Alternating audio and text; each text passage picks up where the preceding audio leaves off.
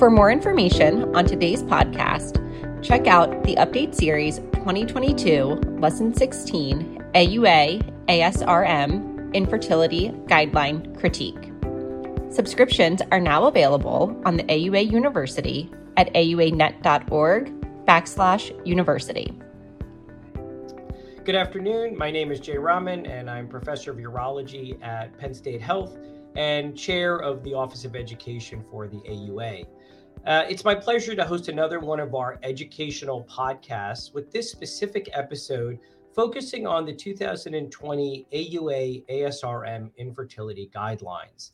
And it's really my pleasure to welcome Dr. Akanksha Mehta, who is Associate Professor of Urology at the Emory University School of Medicine.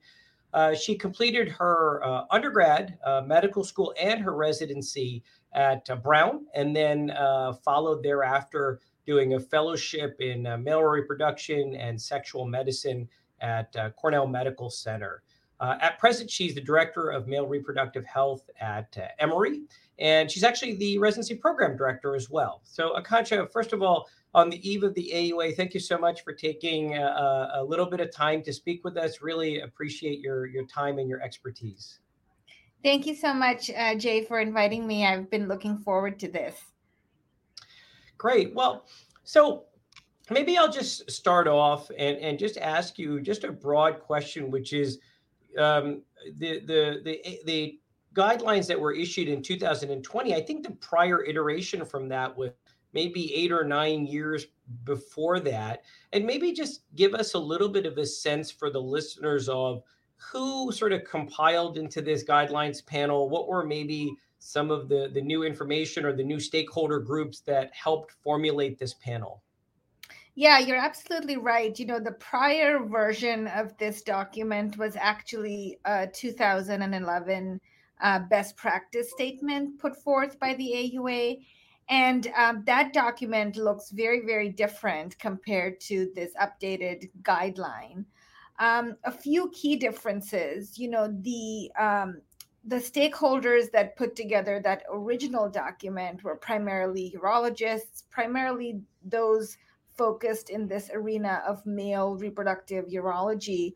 But this new guideline is much more comprehensive. First of all, a lot of new evidence has accumulated between 2011 and 2020, and this guideline, which is truly an evidence-based document, takes all of that into account. It's also a very multidisciplinary panel of stakeholders. So there are not only urologists on here, but also reproductive endocrinologists. There is a patient representative, and subject matter experts in terms of reviewing the literature as well and weighing the evidence. So it's a much more robust document for a variety of reasons. So, it's always hard to summarize an entire guidelines into maybe a few key take-home points. But maybe if I could ask you, what do you think are some of the most important takeaways? And then obviously in the next bit, we'll dive into some of the more specific elements. But maybe what are some of the key takeaways and key points from these updated guidelines? Yeah, I think there are several key points that emerge. First of all, we know now that male factor is so important to the overall reproductive outcome for an infertile couple. And this guideline really puts the importance of male factor diagnosis, evaluation, and treatment front and center. It sort of emphasizes, when we time this evaluation, how comprehensive it needs to be, what should be part of that evaluation and what shouldn't be. There are so many detailed tests now available for the evaluation of male factor, but not all need to be done in every single setting. So really sort of trying to understand what test is indicated when and where those details are going to be useful. This guideline kind of packages all that into one single document. So I guess one of the questions I would ask you is, when you look at doing an infertility evaluation, are there certain and maybe this is really specifically for not only those in practice, but trainees, when should we be doing those? What is maybe the specific scenarios? What's the time course that a couple should be trying to conceive, at which point a more detailed evaluation should be performed? Yeah, this is a great question because it comes up all the time, in our resident education, but also with patients, right? So I always try to remind patients that human beings are not the most fecund species out there. Our monthly rate of successful conception is only about 25% in best case scenario. So you have to sort of balance the patients not freaking out if they're not able to conceive after 1 or 2 months of unprotected intercourse with, not having to wait too long to diagnose an underlying problem.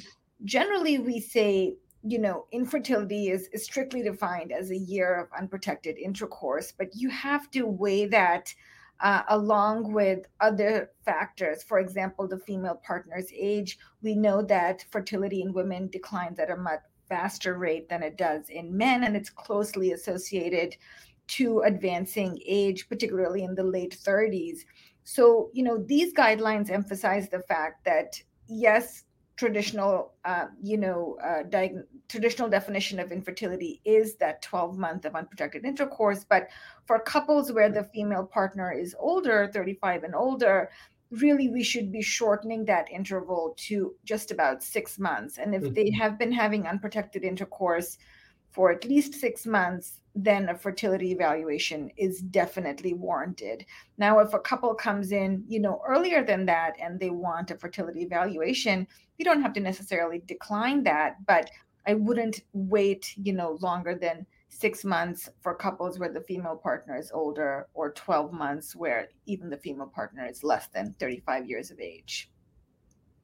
And I feel like I'm preaching to the choir here a little bit, right? But I feel like, you would certainly agree, and I'm sure that the data is there that that we should be looking at and evaluating if we go down this road, right? Both the men and the women almost simultaneously, right? And that there's going to be significant, I don't know what the percentages are, you probably do, but there's going to be a significant percentage which are male factor, female factor, or maybe a combination of factors.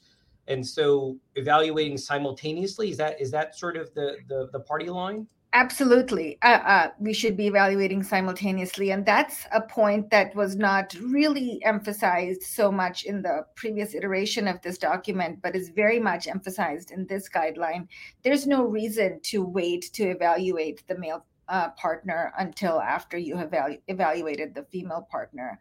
50% of the time, there is some male factor contribution, even if it's not, severe enough to be causing subfertility. There is some underlying factor that could improve, fertility potential for that couple. So doing that early is important for that reason. But the second thing is that the male partner evaluation is easy. I mean, so much easier than the female partner evaluation. You really shouldn't wait, definitely simultaneously. And those of us that practice, in close collaboration with our REI partners know this is very easy to execute simultaneously. But even if you are in a urology group that's not necessarily collaborating with an REI or GYN group, don't wait to start your male patient evaluation. Don't wait for their partners to complete their evaluation. Do that right away. Makes sense.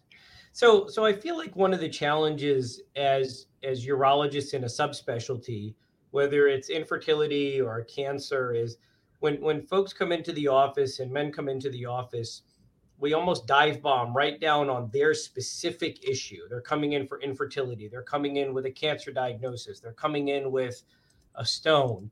But tell us a little bit about, in the subfertile or the infertile male, there's probably more going on with that patient beyond just their infertility. And is this sort of a broader sign or symptom of their overall disease state? And what are some of the other associations we should be thinking about?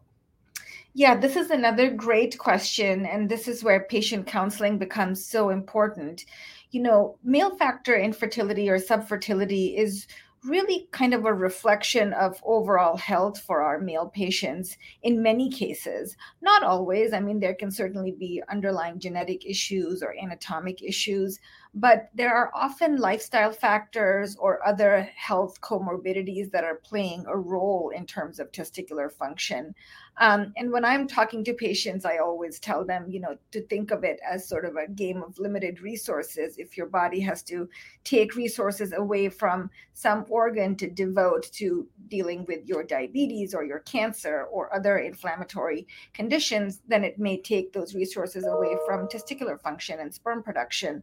So to the extent that we can optimize their overall health, we should do that because it's only going to help their fertility potential. Initially, we were so tied to the semen analysis, we always thought that, everything we did had to improve semen parameters in order for it to improve fertility. But now we know that the semen analysis is a good but still imperfect assessment of their fertility. So there are ways of improving their fertility potential and improving sperm quality, for example, that may not be captured on a semen analysis necessarily, but that we know are, very much the truth. For example, smoking cessation. Smoking affects so many things and, has an effect on cancer as well, but it also affects sperm quality. And it may not be reflected on a semen analysis, but we know that the sperm DNA fragmentation, for example, is impaired in men who smoke. So making sure that we do that deep dive into their overall lifestyle factors, their overall health, how they're managing that is really important. And what about, you talked a little bit about smoking, and that seems like a very, in theory, modifiable risk factor, particularly if a patient is coming and seeing you and they're about to go down this process of perhaps a thorough and maybe even expensive evaluation for infertility. What about as a corollary to smoking, marijuana use? What's the data on marijuana use and fertility or miscarriage rates or any of those? Yeah, it's interesting actually. Since the publication of these guidelines, there have been papers published about both of those things. So cigarette smoking as well as marijuana use that have put forth, good evidence that it has direct impact on miscarriage rates, for example, and health of that pregnancy long term. And as far as cigarette smoking goes, that effect is almost dose dependent. You're smoking half a pack, 1 pack a day, more than 1 pack a day. I mean, it's dramatic how much the impact is dose dependent. The literature on marijuana use is a little bit more complex to understand. There have certainly been some observational studies that have shown no difference in with respect to marijuana use and reproductive outcomes. There have been other studies that have shown a difference. There was one paper that was published earlier this year from Jason Hedges' group, which is an animal study, so it's done in rhesus macaque monkeys, but it shows a very clear effect of marijuana use on testicular size and hormonal production by the testis. Now, they did not find a correlation in terms of semen parameters again, but we know in theory that 80% of testicular volume comes from spermatogenesis. So in theory, if you're decreasing testicular size and altering the hormonal milieu of the testis, eventually that will probably have an effect on sperm production. Perhaps we just haven't observed these, animals long enough. So I think the evidence, both the quality of the evidence and the amount of evidence that speaks to the importance of smoking cessation and the importance of at least cutting back on recreational marijuana use is there. There are patients who will use marijuana every once in a while, but there are patients who use marijuana multiple times a day, every day. And those are two very different types of use patterns with very different implications for their fertility potential. Sure. So I guess when you see men in your office, what are the scenarios or what are the clinical scenarios when you start to think to yourself, I need to get some type of genetic testing. I need to investigate this person further. Are there certain clinical clues or certain semen parameter findings that jump out to you that say, look, the data is pretty strong that we need to get this because there's a potential association with various genetic abnormalities? Yeah, so actually, the male infertility workup is one of the few places where a physical exam is really, really useful, because it can help you categorize many of these defects into different buckets, right? So, for example, you can think of the man with azoospermia and no sperm in the ejaculate, or even severe oligospermia, very few sperm in the ejaculate. And that can be due to an obstructive etiology or non-obstructive etiology. And genetic testing can play a role for men in both of those categories.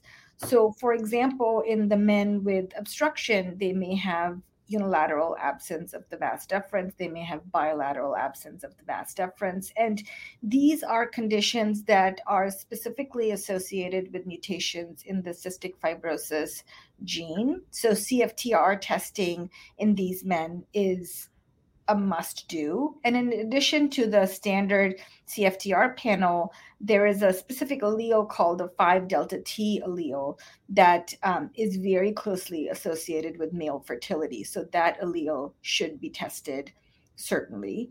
And when we have patients that turn out to be positive for one of these mutations, then of course, having their partners tested is also very important, because they may be asymptomatic carriers of this mutation for this recessive disease. And if their partner is the same, then, we may be putting that future child at risk for the actual disease manifestation. So genetic testing as well as genetic counseling to help them understand exactly what the odds are, is indicated for those couples. On the flip side, in the men with severe oligospermia or non-obstructive azoospermia, genetic testing also plays an important role. And in this case, it's a slightly different type of test that we're doing. So we're doing karyotype evaluations, looking at the presence of the appropriate number of chromosomes in the cells, so no extra chromosomes and no fewer than 46, as well as looking at the X and Y chromosomes, looking for translocations, inversions, anything that would potentially create an imbalance when that genetic material goes to be duplicated and then divided equally amongst two cells. And the second type of testing is something called Y chromosome microdeletion testing. We know that the majority of the genes that are involved in sperm production are housed on the Y chromosome, which is actually a fairly fragile chromosome when you compare it to the X chromosome, right? So it's prone to deletions and deletions, mutations. And so we want to make sure that we are finding those defects when they do occur. That certainly has implications for what we do for that couple. Certain specific Y chromosome microdeletions are simply not compatible with sperm production. And so in those cases, we need to counsel these couples fairly early on that other methods of family building should be considered. And sometimes these mutations are compatible with sperm production, but they would also be passed on to the next generation, which is also important for couples to understand. So genetic testing, plays a big role in the fertility evaluation. And when you talked a little bit about physical exam, and you very nicely sort of delineated the two sort of scenarios, the obstructive and the non-obstructive scenario. What about maybe broadly, what is the definition of recurrent pregnancy loss? Like how many incidents or how many events is that? And is that another factor that would cause you to say, maybe we need to do some greater investigation here to identify an underlying genetic mutation that may be contributing? Yeah, so this is an area where these new guidelines, again, set themselves apart from the previous, version of the best practice statements. a lot of evidence has accumulated in this area, and we technically define recurrent pregnancy loss as 2 or more losses. However, now with the uptick in the use of IVF, sometimes IVF failure or recurrent IVF failure gets grouped into this category as well. So it may not have necessarily even led to embryo implantation and then formal pregnancy loss if couples are going through multiple cycles of IVF and we don't see embryo development or very poor embryo development, not even getting to the stage where we would be able to implant that embryo. That scenario is also something where we should consider further testing, because a repeat IVF cycle takes a tremendous toll on these couples, financially, physically, psychologically. In this case, for the men, we recommend, again, karyotype evaluation, because everything can be normal on the surface, but if there is an imbalance in how that chromosome complement exists within the cell, the men may be asymptomatic, but again, when that cell goes to divide, all of a sudden we have an imbalance in the number of chromosomes, and that gamete that we're generating is now abnormal. So karyotype evaluation is important. The second type of test that we recommend, and I referred to this earlier, is sperm DNA fragmentation testing, which is not so much a genetic test, but really a test of the quality of the DNA contained within that sperm. And this is sort of an umbrella label around a family of tests. They are all slightly different, but they're all trying to get to the same eventual issue, which is, what is the quality of that DNA contained within the sperm? Are there areas where that DNA is broken or prone to breakage, so that when that gamete union happens, the sperm fertilizes the egg? Is that going to lead to a healthy embryo, or is that embryo going to be one that doesn't develop quite as well, looks poor quality, and then never really grows to the blastocyst stage for implantation? So sperm DNA fragmentation is a different category of tests. We use it to inform our patients about their likelihood of IVF success, and also to sort of try to think about whether other interventions are needed. Sometimes if patients need just a little bit more evidence as to how much their lifestyle is impacting their sperm quality, or just a little more motivation to get that varicocele treated, then these tests are useful. But I also stress to patients that if we know that something modifiable should be modified, we should not necessarily wait for these tests to happen. Mm-hmm. We should just fix that issue. But sometimes, as you know, patients seeing objective data helps them very much. So, sure. So just a really practical question, which is, so much of this entire process is predicated on your semen analysis findings. So just tell us, what in your practice, or maybe this is well standardized, what are your, when a patient's giving a semen analysis and you're trying to render a decision, is there a certain amount of abstinence before giving the specimen? Is there a certain time of the day? If that test is abnormal, do you wait a certain amount of time? And what is that until you retest before you go down this entire road of further evaluation? Just a real practical question for our listeners. Yeah, this is a great question, because again, not one that comes up unless you're giving patients instructions to do this, right? So we recommend an abstinence period between 2 to 5 days, and there's a reason for that. So less than 2 days of abstinence usually dilutes out that specimen. This is also the reason why when we recommend timed intercourse for couples, we are recommending every other day intercourse frequency, not multiple times a day. And on the other end, sort of the 5-day recommendation comes from the fact that beyond 5 days, sperm are technically quote unquote old sperm. So we can see a decrease in sperm quality that is not really reflective of what is going on in the testis, but is simply a function of the fact that they've been sitting around in the reproductive tract for a prolonged period of time. So you can see a decrease in motility and even sperm morphology beyond that 5-day window. So 2 to 5 days is sort of ideal frequency. If they come in and there is an abnormality on the semen analysis, I almost always recommend a second collection, because there could be a problem with the actual collection. For couples who are collecting for the first time, patients are sometimes sort of unaware of the process. They may have an incomplete collection. They may not adhere to the recommendations. So a second collection kind of makes up for that oversight or overstep.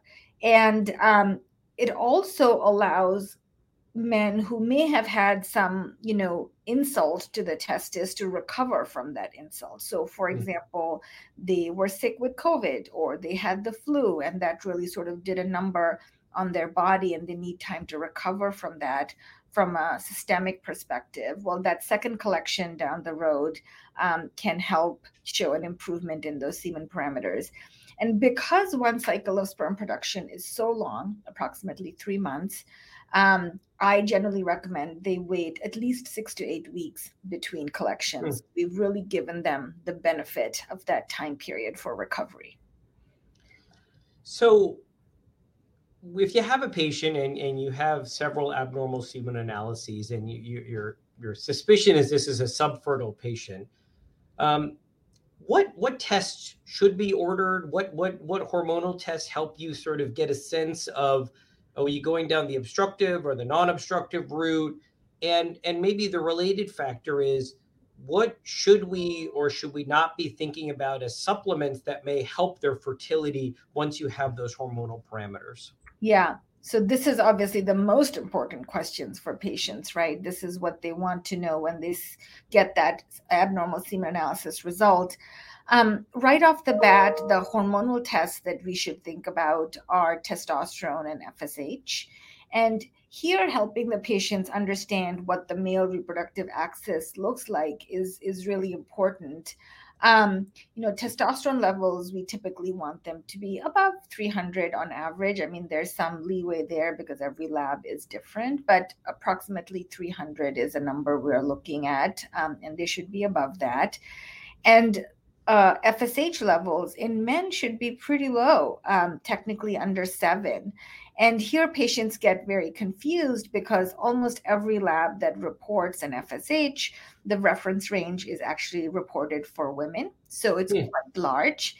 So they may see the upper limit of that reference range as being 18 or 20 or 21. And they think, oh, I'm sitting at 12. I'm totally normal.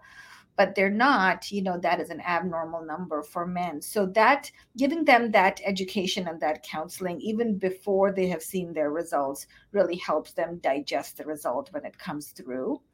And the combination of high FSH and low testosterone makes us think more about a production issue, something inherent to the testis.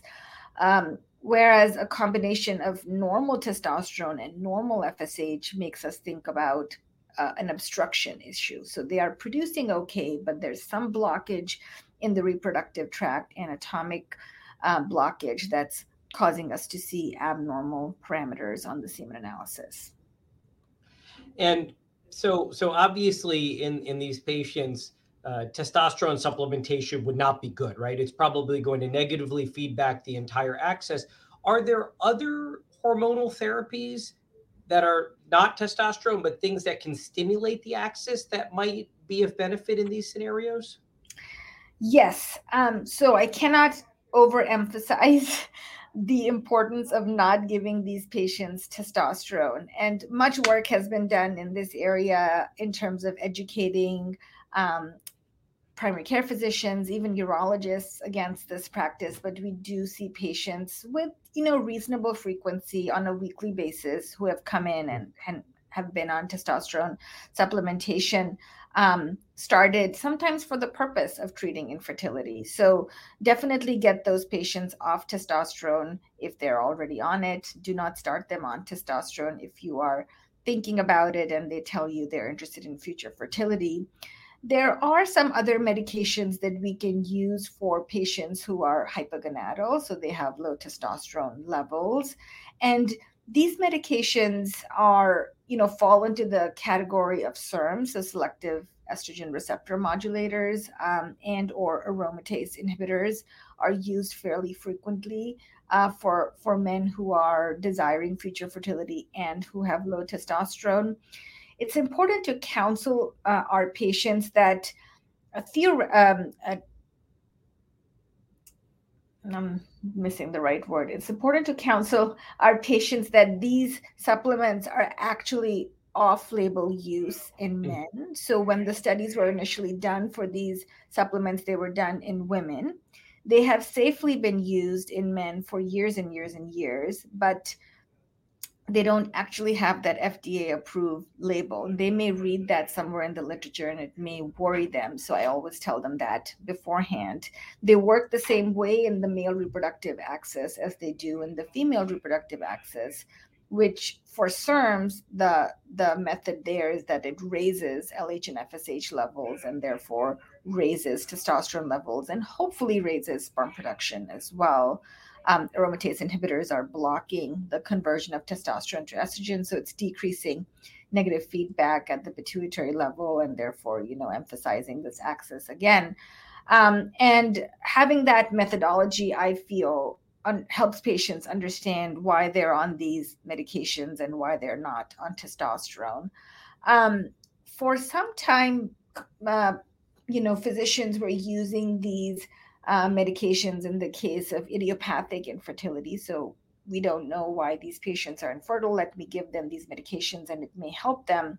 But these new guidelines really sort of advise against that practice. The benefit in those cases of using these medications is slim to none, and you're just putting these patients at risk for some of the side effects from these medications by using them in that idiopathic scenario for patients who are not hypogonadal. So that would be my one word of caution.